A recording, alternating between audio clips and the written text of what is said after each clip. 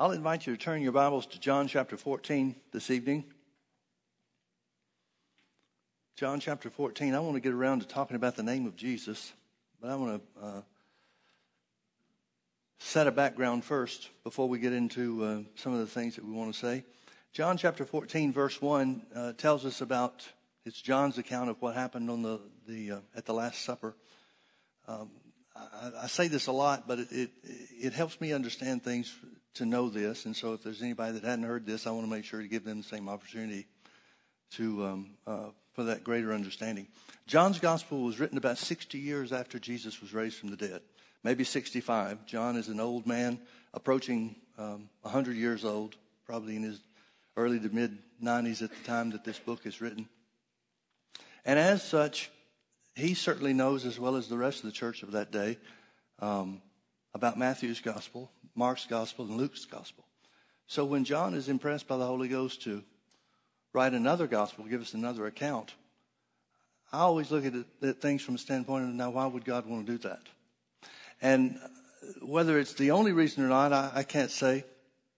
But one thing that we know about John's gospel is that John seems to fill in the blanks on a lot of things that the other gospel writers didn't tell us. These chapters, John 14, well, really through the end of the gospel that he wrote, does a major part, or is a major part of that, fill in the blanks, I mean. And he tells us some things that, coming to the end of his life, the Holy Ghost must really want us to know. Because without John writing, we would know some of the things that he tells us. As I said, they're not in the other gospel accounts. Well, Jesus is meeting with his disciples on the night that he was betrayed at the Last Supper. And he said a lot of things to them. And some of the things that were said to them and some of their responses give us an insight into where the apostles were and what the disciples believed and so forth. Let's just start in verse 1. Jesus said, "Let not your heart be troubled. You believe in God, believe also in me. In my Father's house are many mansions. If it were not so, I would have told you. I go to prepare a place for you." Now, I started to say it's unfortunate that the word mansions, this Greek word is translated mansions, but I don't really know that there's a whole lot better word to use. It means just dwelling place. But so much of the church, I know I was taught this as a little boy in Southern Baptist Sunday school, that when Jesus talked about many mansions in his Father's house, and then said, "I go to prepare a place for you," we were taught, as kids, that means that Jesus is in heaven building houses. After all, he was a carpenter, you know. But he's in heaven building houses, and as soon as he gets all those houses built, he'll come back for us. And folks, that's just so ignorant, it's not even funny. But that's what we thought. That's what we believed as a result of the teaching that we got. But I want you to notice what he said. Jesus said, "In my Father's house are many mansions." That just means dwelling places. In other words, there's room for everybody in heaven. "And if it were not so, I would have told you. I go to prepare a place for you. And if I go and prepare that place for you, I will come again and receive you unto myself, that where I am, there you may be also." I want you to notice what he said. He said that where I am, you may be also. Not where I'm going. He wants his disciples, and by extension, you and me as the church. He wants the church to be where he is. Now, what is he talking about? The place that he's preparing for us is a place in him. It's a place of righteousness. It's that which belongs to us when we make Jesus the Lord of our lives and receive eternal life for ourselves. Jesus is very simply saying, "I'm going to make the way for you to go into the Father's presence. I'm going to break the barriers and provide a position of right standing for you. And then I'm going to come back to see you again," which he did after the resurrection, "so that where I am, you may be also." Now, where was Jesus when he was here on the earth? When he spoke these words, where was Jesus? I'm talking about spiritually. Where was he? He was one with the Father. Remember, every time he said the Father and I are one, or said something to that effect, the Jews, the religious people that were around him, wanted to kill him every time. Because that was something that they just could not accept. There's nothing in Judaism, the law of Moses or any other of the prophets or anything, that gave them the idea to any great degree that they would have a place where they could be one with God. Now, Ezekiel told them that, prophesied about what the new birth would do. I'll take the stony heart out of you and give you a heart of flesh. I'll put a new spirit in you, and then I'll put my spirit in you, Ezekiel, the prophet, said, at the direction of the Holy Ghost. So there were some isolated scriptures that gave hints about these things that Jesus is talking about, but nothing that they, the Jews, majored on to any great degree that kept them from thinking it was blasphemy for Jesus to say that he was one with his Father. Now, when Jesus continues, we're going to see a little bit about the disciples' attitude and so forth. Verse 3 again, and if I go and prepare a place for you, I will come again and receive you unto myself, that where I am there you may be also, and where I go you know, and the way you know. But Thomas said unto him, Lord, we know not whither thou goest, and how can we know the way? Jesus answering said unto him, I am the way, the truth, and the life. No man cometh unto the Father but by me. If you had known me, you should have known my Father also. And from henceforth you know him and have seen him. Again, he's talking about a place of righteousness, a place of right standing before God. He's saying you'll know him. There's no way they could know him prior to Jesus making a way for us to be born again. But when he says, and you know him, relative to the work that Jesus is going to do, the sacrifice that he makes on the cross, he's telling them very much, point blank. He's telling them, the Holy Spirit will live in you. You'll know him from the inside. Philip speaks up, and he said unto Jesus, Lord, show us the Father, and it'll suffice us.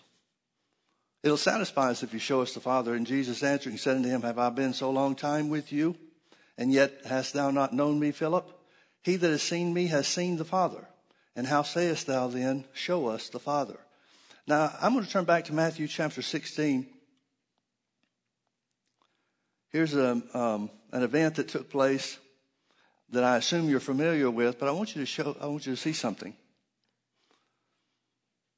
Matthew chapter 16, beginning in verse 13, when Jesus came into the coast of Caesarea Philippi, he asked his disciples, saying, who do men say that I, the Son of Man, am? And they said, some say that you're John the Baptist. Remember, he had been beheaded by Herod. And some say you're Elijah, the prophet, who's been dead for hundreds of years. And others say you're Jeremiah or one of the other prophets. And he said unto them, but whom say you that I am? And Simon Peter answered and said, thou art the Christ, the Son of the living God. And Jesus answered and said unto him, blessed art thou, Simon Bar-Jonah, for flesh and blood has not revealed this unto you, but my Father which is in heaven. And I say also unto thee that thou art Peter, and upon this rock, now the rock doesn't have anything to do with Peter, it's the revelation of who Jesus is, the fact that he's the Messiah, the Son of God. And upon this rock, the rock of the knowledge of who Jesus is, I will build my church, and the gates of hell shall not prevail against it. Another translation says that I particularly like, it says the gates of hell shall not be able to withstand withstand the power of the church. The gates of hell won't be able to hold us back. And I will give unto thee the keys of the kingdom of heaven, and whatsoever thou shalt bind on earth shall be bound in heaven, and whatsoever thou shalt loose on the earth shall be loosed in heaven. Then charged he his disciples that they should tell no man that he was Jesus the Christ. Now let me ask you a question. At this point in time when in Jesus' earthly ministry, he's already commissioned the 12, gave them power to cast out devils and to heal every sickness and every disease among the people. He's already commissioned the 70 and gave them the same power, to the degree that they came back and marveled, saying, even the devils are subject unto us in your name. Well, Jesus had not specifically said anything to them about power or authority over the devil. But the disciples found, or the 70 found, that when they used the name of Jesus, even evil spirits were subject to them. Remember, Jesus said, don't get happy about that. Be glad rather that your names are written in heaven. In other words, he said, focus on the relationship, not the fact that the devil will obey you in my name. Now, at this point, I think there's some questions that we have to ask ourselves. First of all, what is Jesus asking his disciples about who do you say I am for? Why is he asking them that question? I always had the idea that when he gave them the power over sickness and disease and sent them out 2 by 2 before his face in every city or town that he was going to come to, I always just assumed that the disciples were preaching about Jesus. I just assumed the disciples were telling everybody that the Messiah has come, the miracle worker is here, and he's coming to your town very soon and shortly thereafter. So get ready for him. Get ready to see the power of God on display. But if that were the case, then why is Peter saying, thou art the Christ, the Son of the living God, instead of saying something like, well, Jesus, what are you asking us that question for? Of course, we believe you're the Messiah. That's who you told us to tell everybody you were. That would have been their response if they were out preaching Jesus, wouldn't it? But instead, Peter identifies who he believes Jesus is, and Jesus says, flesh and blood has not revealed this unto you. Well, that would include him too then, wouldn't it? Jesus was flesh and blood at that point in time, operating here on the earth as a man, anointed by the Holy Ghost. But Jesus says, flesh and blood has not revealed this unto you, but my Father which is in heaven. And he talked about the blessing that is associated with that, and the knowledge of who he is and the work that he's come to accomplish, has accomplished at this point, brings blessing to everybody that accepts him as Lord and Savior. But now let's keep reading and see what else happens. Verse 23. I'm sorry, it's verse 21. From that time forth, I shouldn't have skipped over this, but verse 20 tells us that he told them, don't tell anybody who I am. Now that's a strange thing for a person that's wanting people to know who God is and wants the greatest measure of success in his ministry that you could possibly have, which I believe Jesus was successful in. Why would he tell the disciples, don't tell anybody that I'm the Christ? See, in my thinking, or for a long time, my thinking about Jesus' relationship with his disciples and the work that he gave them to do is all wrong. He wasn't trying to make people think that he was the Messiah. His purpose was to reveal the Father. So it wasn't the important thing. The issue at hand wasn't to tell everybody that Jesus was the Christ. It wasn't even for Jesus to identify who he was to everybody. But instead, he sent the disciples and the 70 out to preach the kingdom of God. He said, heal the sick, raise the dead, cast out devils, raise the lepers, and tell them the kingdom of God has come near. Well, we know that kingdom of God has already come. Through his resurrection, he's translated us into the kingdom of his dear Son. God has translated us in the kingdom of his dear Son, which would have to be the kingdom of God. But I want you to see the mindset of the guys that he's handpicked, the 12 and then the 70. I want you to see the mindset of these people at the end of Jesus' earthly ministry, at the end of his 3 years of ministry, with all the miracles, with all the signs, with all the wonders, with all the things he's done. Look at where the disciples are. Let me go back to verse 21 now. It says, from that time forward, starting at that point in time, speaking of the previous event about challenging them and asking them who he was, from that time forth began Jesus to show unto his disciples how that he must go into Jerusalem and suffer many things of the elders and chief priests and the scribes, and be killed and raised again on the third day. From that time forward, once Jesus asked them, and Peter responds for the group, I'm assuming that Peter's answer for the group satisfied Jesus that everybody else in the group must feel the same way.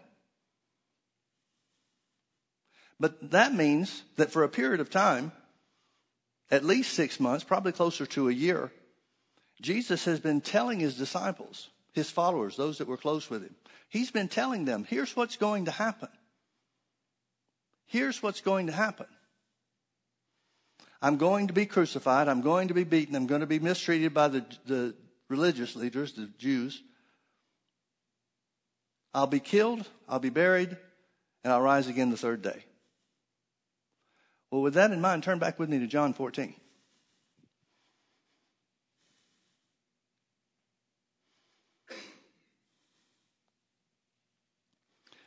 Verse 5, Thomas says, Lord, we know not whither thou goest, and how can we know the way? We don't know where you're going. Well, where's Thomas been when Jesus has been telling them plainly and clearly and openly about being crucified and sacrificing his life in Jerusalem? Philip speaks up in John chapter 14, verse 8. Philip says, Lord, show us the Father. Now, again, that was Jesus' ministry, purpose in ministry, overriding purpose in ministry, is to reveal the Father's love toward mankind and his willingness to show his power on their behalf to set them free and to be a blessing. Now, Philip says, if you'll just show us the Heavenly Father, show us who God is, show us the God of Abraham, Isaac, and Jacob, then that'll satisfy us. He answers Philip and says, have I been so long time with you and you don't know who I am? He that has seen me has seen the Father. Which, again, substantiates his purpose in ministry, which is to reveal the Father.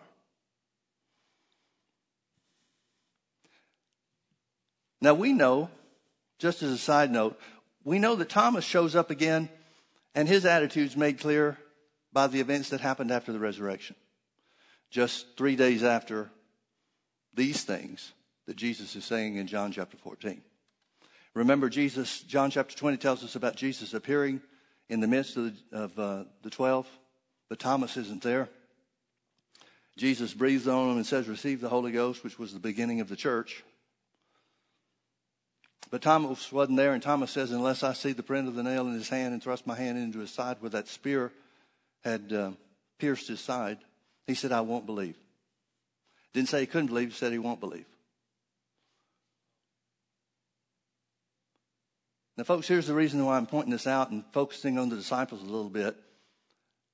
Every part of the church world that believes that Jesus is the Son of God reveres the 12 as having something special, something unique, either unique in their relationship with Jesus, unique in their call and their purpose here on the earth after the resurrection to preach the gospel and so forth, or some special power that they received on their own. But look at these guys. 3 days before Jesus is crucified, 3 days before Jesus is raised from the dead, at the Last Supper, these guys don't have a clue. At least the two of them didn't. At least Thomas or Philip didn't. Not a clue. Now, if Jesus had been plainly teaching them and telling them for 6 months to a year, a period of time, somewhere around there, we don't know exactly. But if he's been clearly telling them what he's going to do and how he's going to sacrifice himself, why does he have to upbraid them for their unbelief after he is raised from the dead and they don't accept him initially? What have they been doing? Now, during that time, they've been healing the sick. They've been utilizing the name of Jesus, casting out devils and so forth. They've been doing all the works that Jesus wanted them to do. But we certainly can't say that they had an understanding of everything related to Jesus' sacrifice. We certainly can't say that they have an inkling or any kind of clue whatsoever about being placed in Christ, as Paul reveals to us in the letters to the church. They didn't know any of that stuff. They didn't know half of what you know. They didn't know 100th of what you know about who we are in Christ. But they did the work. Back to John 14. Jesus said, beginning in verse 10, he said, believest thou not that I am in the Father and the Father in me? The words that I speak unto you, I speak not of myself, but the Father which dwelleth in me, he doeth the works. Notice Jesus is crediting God the Father working in him through the anointing of the Holy Ghost and power as being the one that did the works. In other words, Jesus is saying, sure, they're happening through my hands, but I'm not the one originating this. I'm not doing this because of some power I have in and of myself. I'm not even doing it because I'm the Christ, the Son of the living God. It's the power of God through the Holy Ghost that's doing these works, not me. Now, that would have to be true if the Bible is accurate in Philippians 2, where it says Jesus laid aside his heavenly power and glory. If he's operating here on the earth, healing the sick and casting out devils and performing miracles because he's the Son of God, then that would negate anything and everything that he told us and told his disciples about going and doing the same works in his name.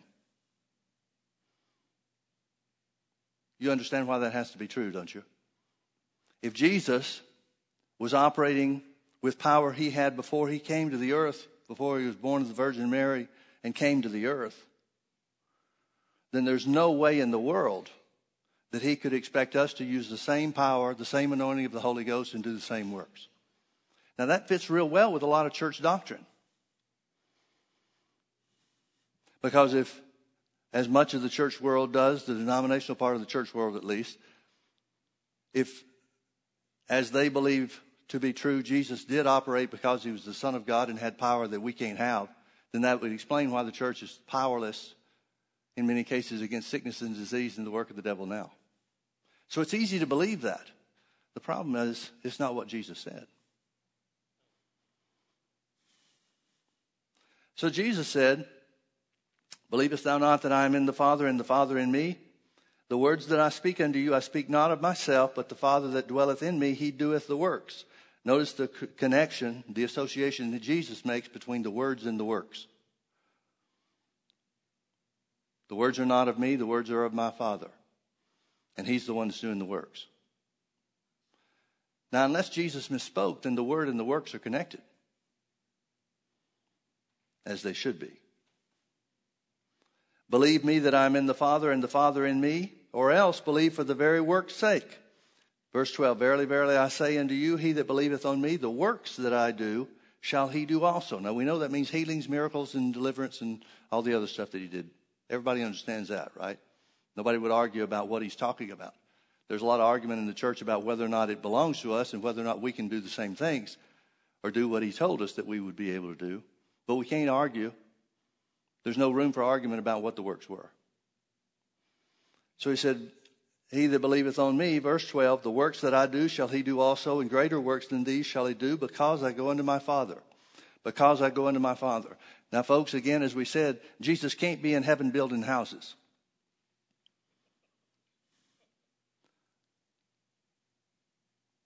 Because Jesus said, the one that believes in me will do the same works that I did, have done, and even greater works, because I go unto my Father.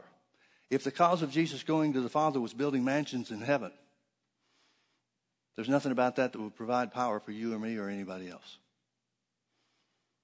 But when he's talking about going to his Father, he's talking about having made the way of righteousness available to man. He's talking about having made a position, created a position of right standing for you and me and everybody else that accept Jesus as Lord and Savior. He's saying that's going to be the source for you and I to do the same works that he did and even greater works. Now, I'm not sure what greater works are. I know what the works that he did are. The Bible's real clear about defining that. Some people would say, well, we're able to get people saved because Jesus has been raised from the dead, and Jesus himself couldn't even do that when he was here on the earth. Okay? If that's what you want to define greater works as, getting people born again, filled with the Holy Ghost or something along that line, I'm fine with that. I don't have any basis or foundation to argue that. But remember, Jesus said that we would do the same works that he did, signs and wonders and miracles, healings and deliverance and so forth, and greater works. So we can't, from what Jesus said, we can't just say we live in a better day because now we can get people saved when Jesus couldn't, and then discount the other part of what Jesus said about doing the same works that he did. Healings and so forth. Healings, signs, and wonders. Let me back up to verse 12 again. Verily, verily, I say unto you, he that believeth on me, the works that I do shall he do also, and greater works than these shall he do, because I go unto my Father. And whatsoever you shall ask in my name, that will I do, that the Father may be glorified in the Son. If you shall ask anything in my name, I will do it.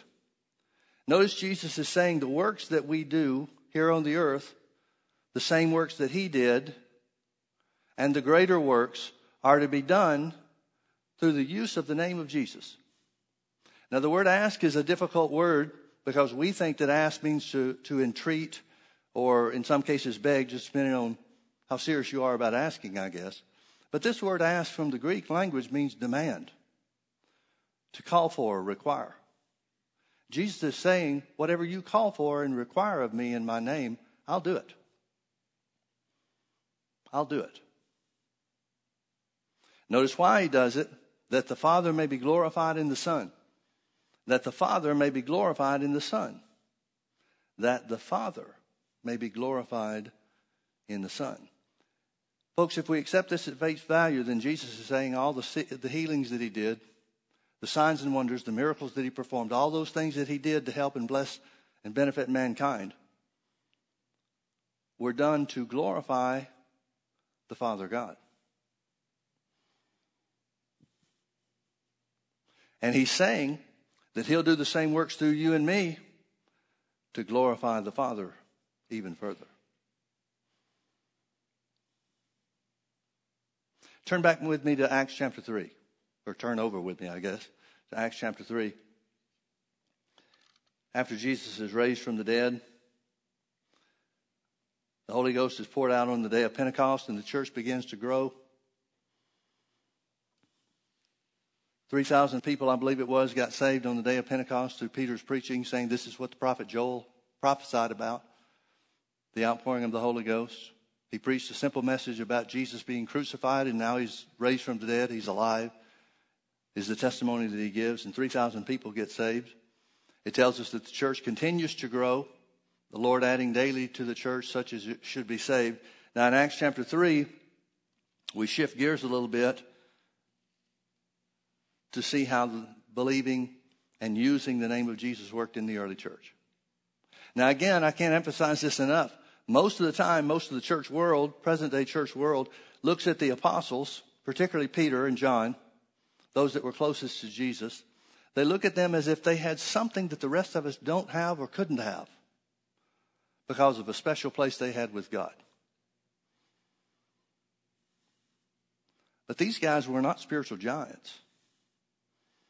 At least they weren't spiritual giants during Jesus' earthly ministry.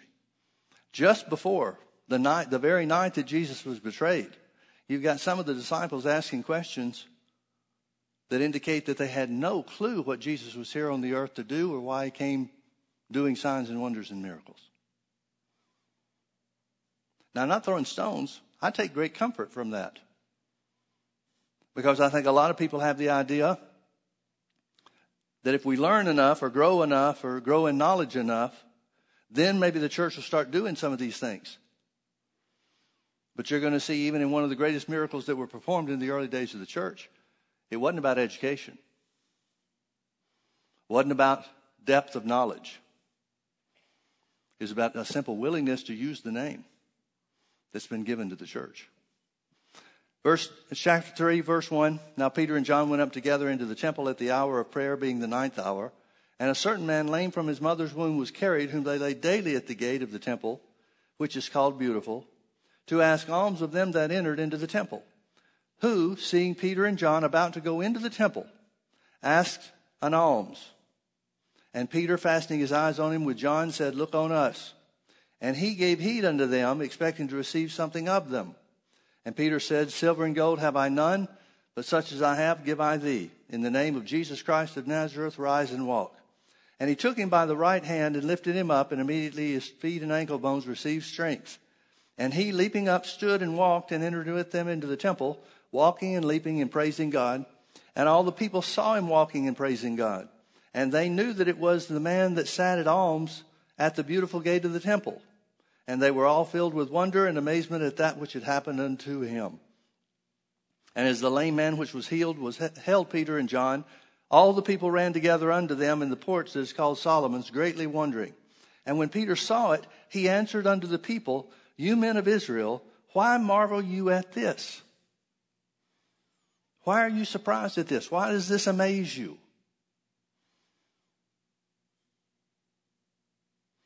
You men of Israel, why marvel you at this? Or why look you so earnestly on us, Peter and John, as though by our own power or a holiness we had made this man to walk? Now, folks, the wisdom of God's amazing.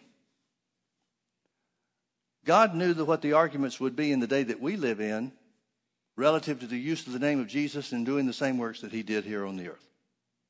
As I've said a couple of times this evening already, so much of the church world, I don't know, maybe most, but it's a lot, even if it's not a majority, it's a lot of people who are saved and love God with all of their heart, who are certainly headed to heaven,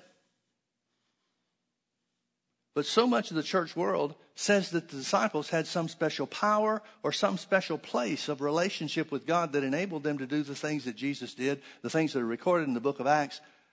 But we can't do that today. We don't have that same power. We don't have that same position of relationship. And that's the very thing that Peter addresses when he says, why are you looking at us in this way? We don't have some special power. We don't have some special holiness that enabled us to use the name of Jesus, that enabled us to activate the power of God to heal this man who's crippled. Those are the very things that Peter, out of his own mouth, said that it wasn't.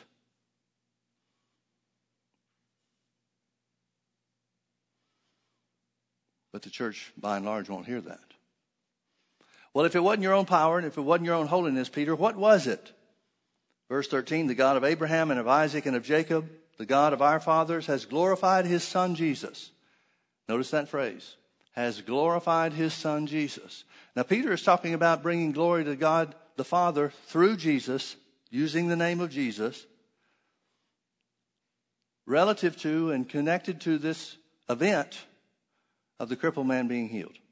Peter is saying the healing of this crippled man glorifies God. The healing of this crippled man that all of you know, you've known him for years. He sat at this beautiful gate for years asking an alms. More than likely, Jesus passed through this gate and went right by this guy. Maybe several times. But this guy is well enough known among the temple visitors, among the Jews that come into the temple regularly. He's well enough known so that everybody knows that this can't be fake. This can't be some setup.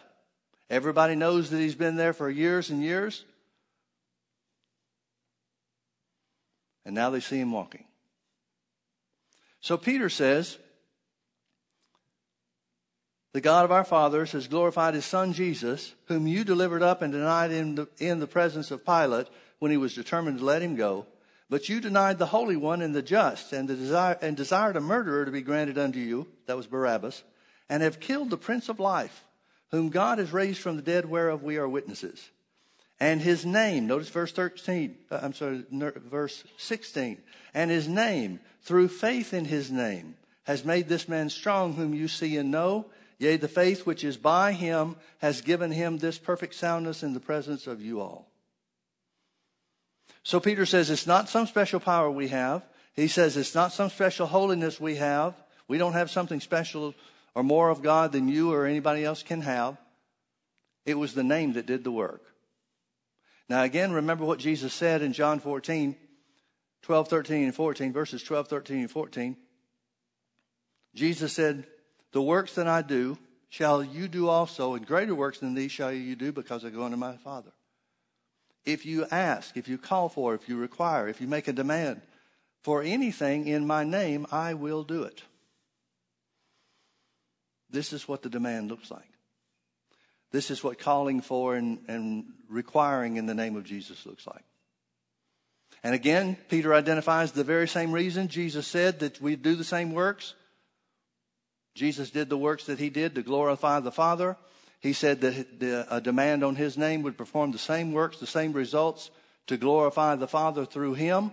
And that's what Peter says took place through the healing of this crippled man. The Father was glorified in the Son. The Father was glorified in the Son. Now 5,000 people get saved as a result of this.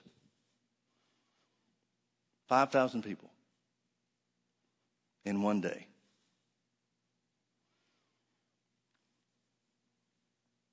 The healing of a man that they knew, someone that they were all familiar with, caused 5,000 people to get saved in a day. If God used Jesus to do signs and wonders and miracles to draw attention to himself, the Father God. Remember in John chapter 3 when Nicodemus comes to him in the night back under cover of darkness, he said, Rabbi, we know that you're come from God because no man can do the stuff that you're doing except God be with him.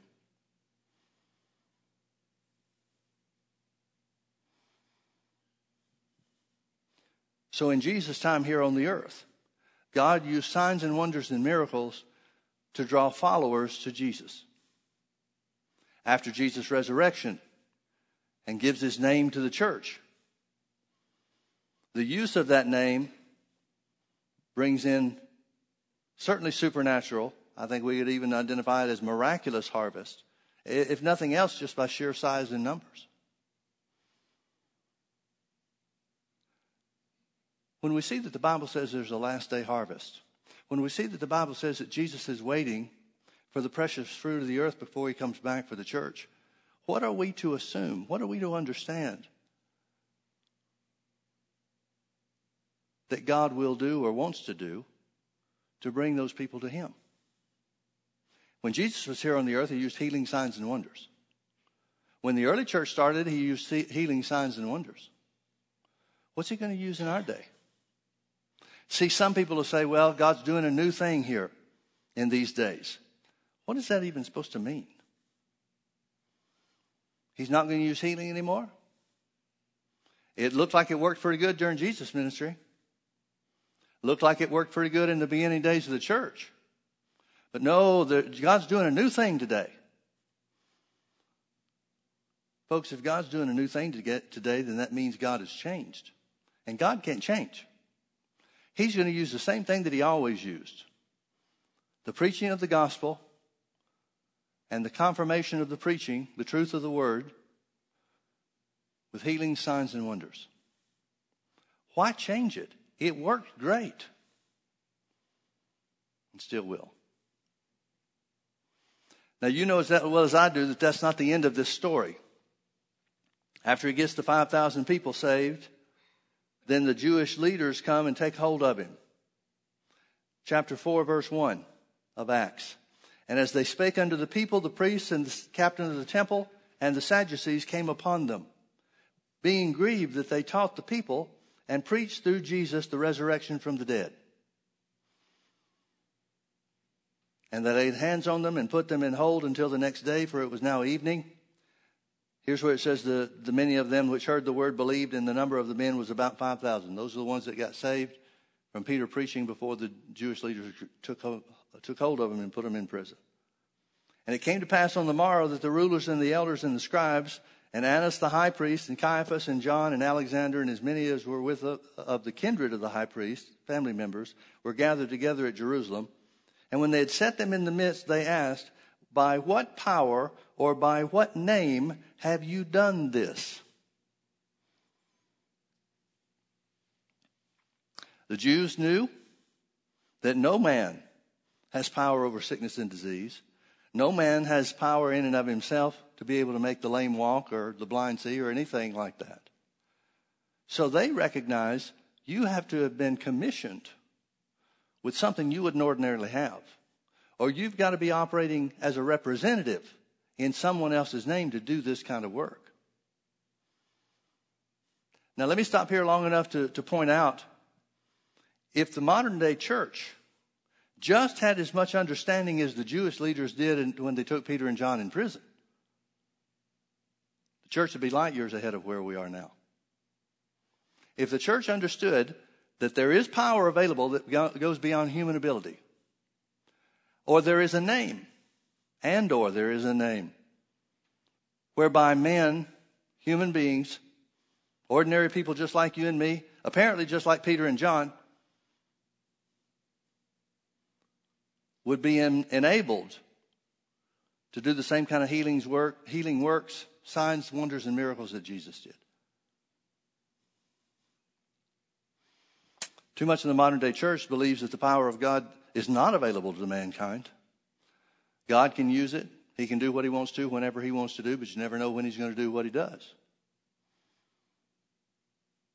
But even the Jews who did not believe in Jesus recognized that there had to be a source of power somewhere. So he says, they asked, by what power or by what name have you done this?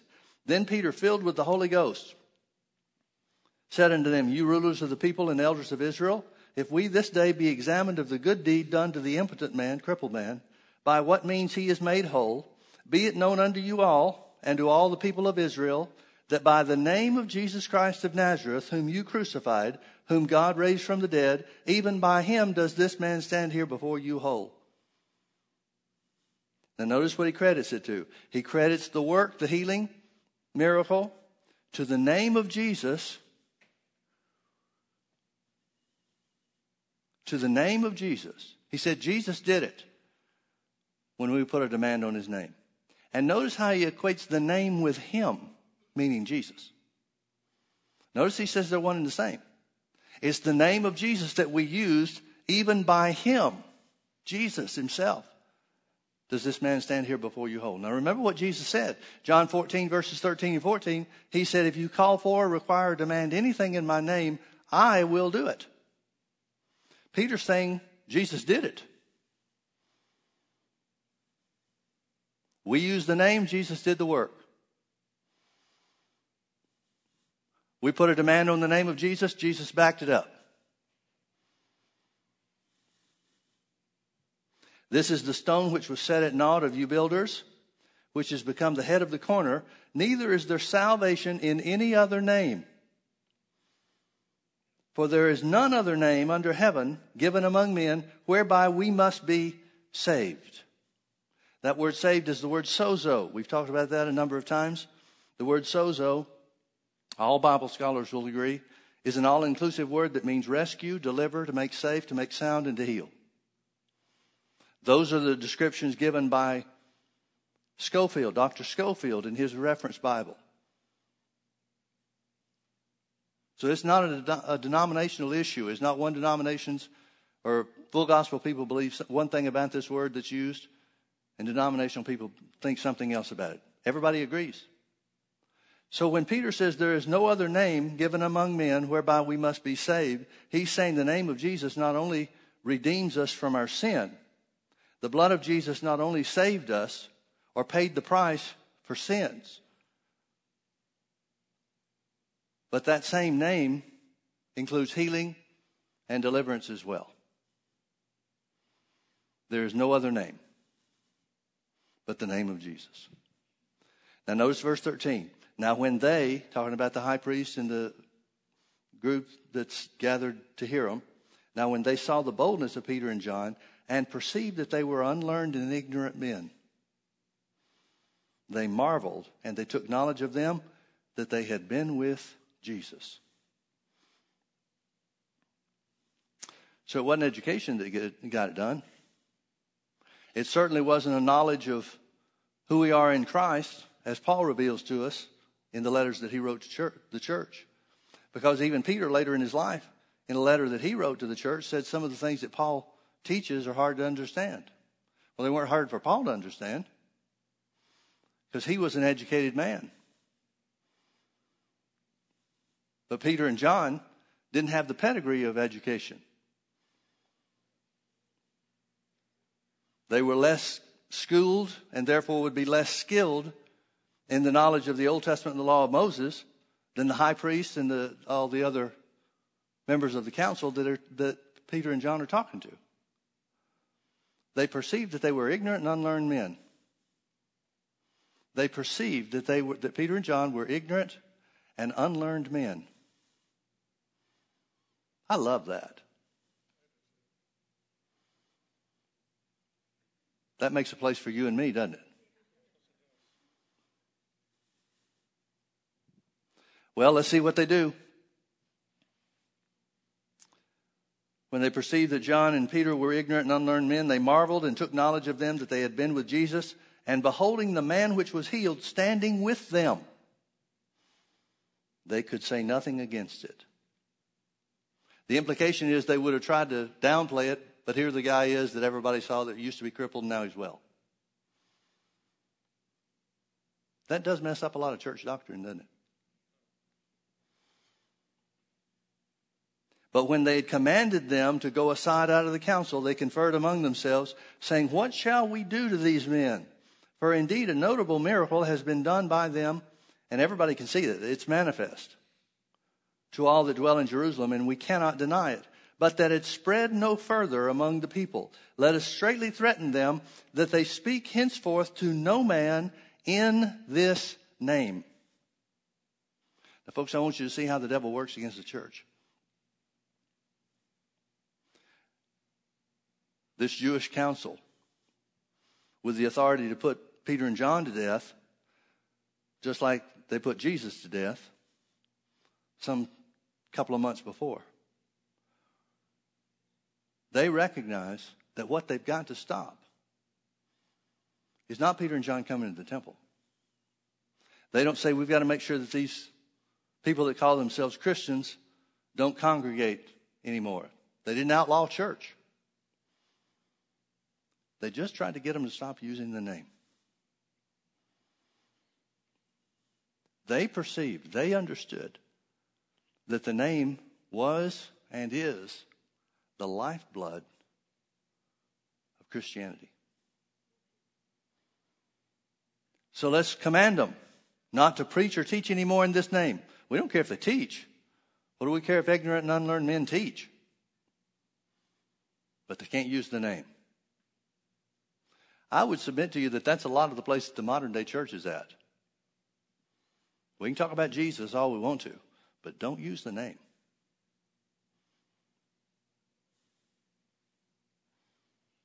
And they called and commanded them not to speak at all nor teach in the name of Jesus. But Peter and John answered and said unto them, whether it's right in the sight of God to hearken unto you more than unto God, you be the judge. Jesus has already commissioned them. Matthew 28, Jesus said, all power, literally authority, has been given unto me in heaven and earth. Go ye therefore and preach the gospel. In other words, Jesus is saying, through my resurrection, the defeat of sin and death, I've got authority in heaven and in earth. Now, who is it that has authority here on the earth? I'm not asking for a religious answer, because the religious answer is certainly Jesus. But Jesus isn't here anymore. The thing that gives mankind authority here on the earth is a flesh and blood body, and Jesus doesn't have that anymore. Therefore, when Jesus said, all authority is given unto me in heaven and in earth, I'm going back to heaven, you stay on the earth. He's saying, I'll use it where I am, you use it where you are. See, the only way Jesus has authority to operate here on the earth is through the church.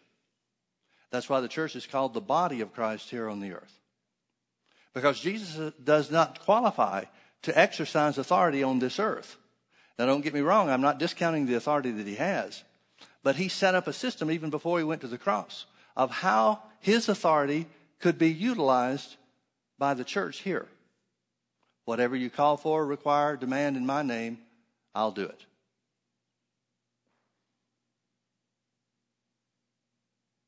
Thank God for the name of Jesus. Thank God for the name of Jesus. I want you to see one other verse of Scripture, and it's in John chapter 8.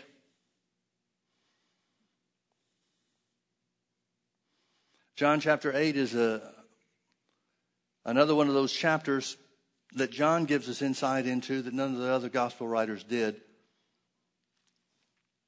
He tells us about how that Jesus is preaching to a great multitude, and the multitude doesn't understand what he's saying. He talks about eating his flesh, talks about mankind eating his flesh and drinking his blood, which we understand is symbolic for partaking of the sacrifice that Jesus is going to make for sin, sickness, and poverty.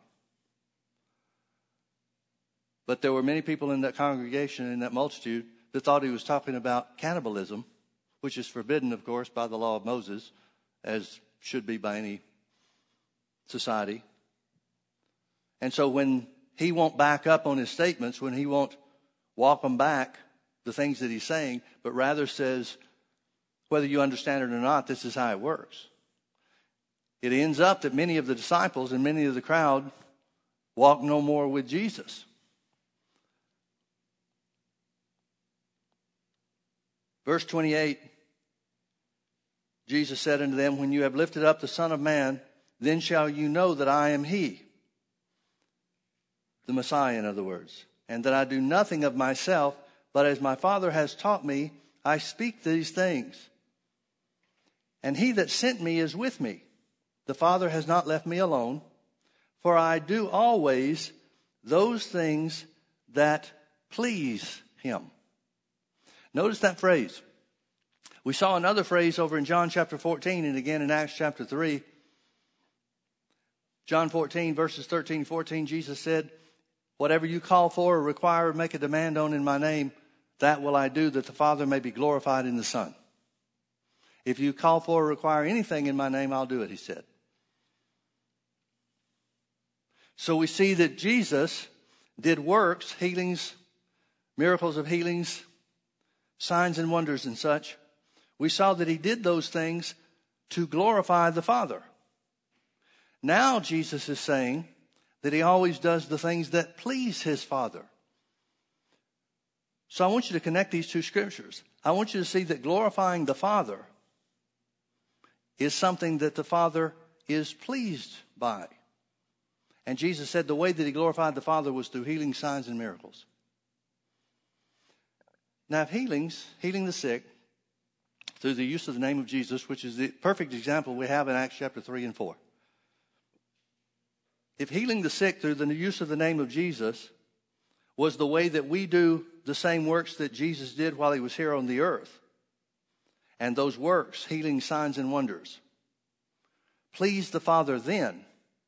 If they don't please the Father now, then God had to have changed.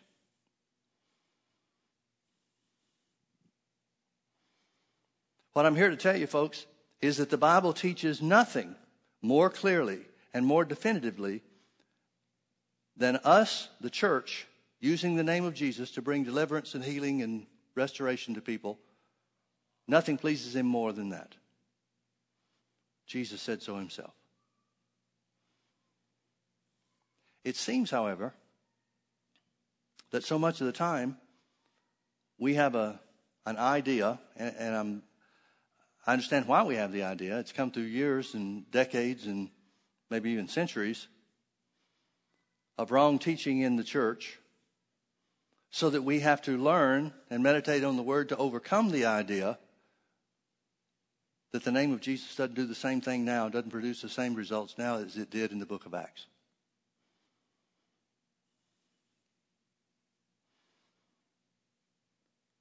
But it's undisputed that Jesus wanted us to do the same works and even greater works. It's undisputed that those works glorify the Father through the Son. And it's undisputed that Jesus did these things at his own admission. He did these things in his earthly ministry as a part of the things that he did always to please his Father. The point I'm trying to make is simply this. God wants the name of Jesus to operate in the church more than you and I do. It pleases him. It glorifies him. It is the means. First and foremost, it is the means that Jesus left to us in building his church so that the gates of hell should not be able to hold out against us, because it pleases the Father. The use of the name of Jesus is the way to please the Father. The use of the name of Jesus is the way to do the same works and greater works than Jesus did, just like he said that we should. Again, Jesus said, if you call for, require, demand anything in my name, I'll do it. I'll do it. I will do it. Now, does the use of the name of Jesus somehow do away with the qualifications or the requirements that Jesus expected of mankind for those works to be done? Remember, in his own hometown of Nazareth, in Luke chapter 4 and Mark chapter 6, we have an account of where the city rejected Jesus. They would not believe. It says Jesus could, in his own hometown of Nazareth, do there no mighty works. He didn't have any blind eyes opened. He didn't have any lepers that were cleansed. He didn't have any crippled men or women that walked. He didn't have any of those things. And it says he marveled, Mark 6:5. He marveled because of their unbelief. He marveled because of their unbelief. See, the fact that Jesus left us his name doesn't negate the truth that faith is still necessary to activate it.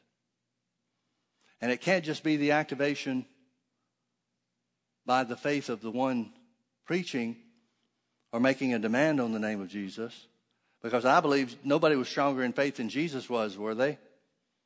Yet in his own hometown, he couldn't do any mighty work. Well, we can't say that it was because he didn't have enough faith.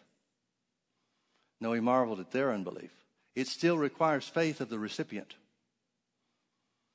Nothing does away with that. But when we can find faith in who Jesus is, faith in what Jesus paid the price for, faith in the truth of the Word of God that Jesus took your infirmities and bore your sicknesses and with his stripes you were healed. When you can find that measure of faith, doesn't have to be a lot, but when you can find that measure of faith, Jesus said, whatever you call for or require in my name, I'll back you up. I'll do it. I'll do it.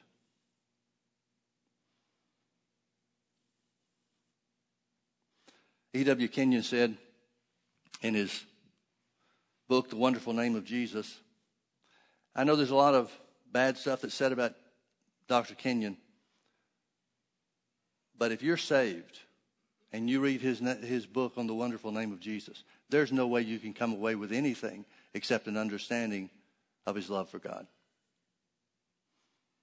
There's a lot of people that are saying a lot of things about him in past times as well as present who haven't taken the time to find out what he really said. They just take somebody else's word for things. But you can't read his book on the wonderful name of Jesus and you can't read any of his books and not see the great love that he had for God. And he said, Dr. Kenyon said, it seems that in the church world today, we're playing a game of chicken. Churches and preachers and teachers from the pulpit are trying to challenge the people in the pews to do what they're not doing themselves when it comes to using the name of Jesus. I think there's a lot of truth in that. I think there's a lot of us who want to see the use of the name of Jesus for ourselves, and then we've got the idea that then we'll use it. But you can't get any more definitive than what Jesus said. If you call for or require anything in my name, I'll do it. Mark chapter 16, after Jesus was raised from the dead, appeared unto his disciples and said, go into all the world and preach the gospel, and these signs shall follow them that believe in my name. He mentions authority over the devil, divine protection, and laying hands on the sick and the sick recovering. He said those things would be done in his name. Thank God for the name. There is no other name under heaven whereby men may be saved. Their sins remitted, their bodies healed, made safe, made sound, and delivered. All in the name of Jesus. I believe in the name of Jesus. How about you? Amen. Let's pray. Father, we love you so much. We thank you for your word. We thank you, Lord Jesus, for giving us your name. The name that's above every name. You said, Lord, that all authority was given unto you in heaven and earth. You then commissioned your disciples to use that authority here on this earthly planet. We know you're taking care of things from heaven, seated at the right hand of the Father. And we also recognize, Lord, the importance of us being your body here on the earth. The part that we play. Gladly. The part that we play in utilizing the power of heaven to set people free. Father, we ask for boldness to speak your word. The kind of boldness that comes from stretching your hand to heal and doing signs and wonders in the name of the Lord Jesus Christ. Healings and miracles have always been the thing that drew people to the gospel. It's always been the thing that brought people into the family of God. We don't believe you're through with that method yet, Lord. We believe in the name. We believe the name is all powerful. We believe that, Jesus, you still do what we place a demand on in your name.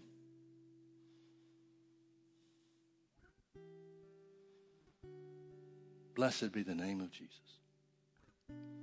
Blessed be the name of Jesus. Blessed be the name of Jesus. Hallelujah. Say this after me. The name of Jesus belongs to me. When I use that name, all the power of heaven is available to me. When I make a demand on the name of Jesus, Jesus said he'd do whatever we called for. Lord Jesus, we believe you told us the truth. We believe in you. Hallelujah. Hallelujah. Let's all stand. Let's lift our hands just before we go. Let's lift our hands and just thank him for his goodness and his mercy. He didn't have to give us a name. He didn't have to give us the greatest name in the universe. But he did so that we would be victorious. So that we could help to set other people free too. Not just for us, but for others as well. Lord, we magnify you. We bless your holy name. We worship you, Lord Jesus. We thank you for your goodness and your mercy.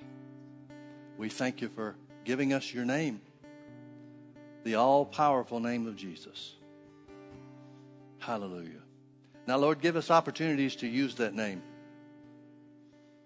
Lead us to people who can be helped, who are willing to believe and receive of the power of God. Direct our paths, Lord. You know who's ready. You know who we can help. So we thank you, Lord. We commit ourselves to you that we'll use boldness. We will be bold in the use of the name that's above every name. We'll do that, Lord. In Jesus' name. In Jesus' name. Say it with me. The name of Jesus belongs to me. Let me stop here long enough to say this before I let you go. Things that belong to you don't take some great faith to use. See, Jesus didn't say, if we believe enough, then maybe the power of God will be on display. He gave us a name. It belongs to you. It belongs to you just as much as the car that you came to church in tonight. Now, you don't go out at the end of the service and stand by your car and pray that somehow the car will work. You use the key to get in and go. Now, Peter talked about faith in the name of Jesus, but when we realize that it belongs to us, faith becomes an unconscious act. We're just simply using what he gave us. So it's not something that we need to analyze or scrutinize regarding our faith. We just need to use what he gave us. In this respect, we need to not focus on our faith, but instead focus on the power in the name. Amen? Amen. Well, God bless you. Thank you for being with us. And you're dismissed.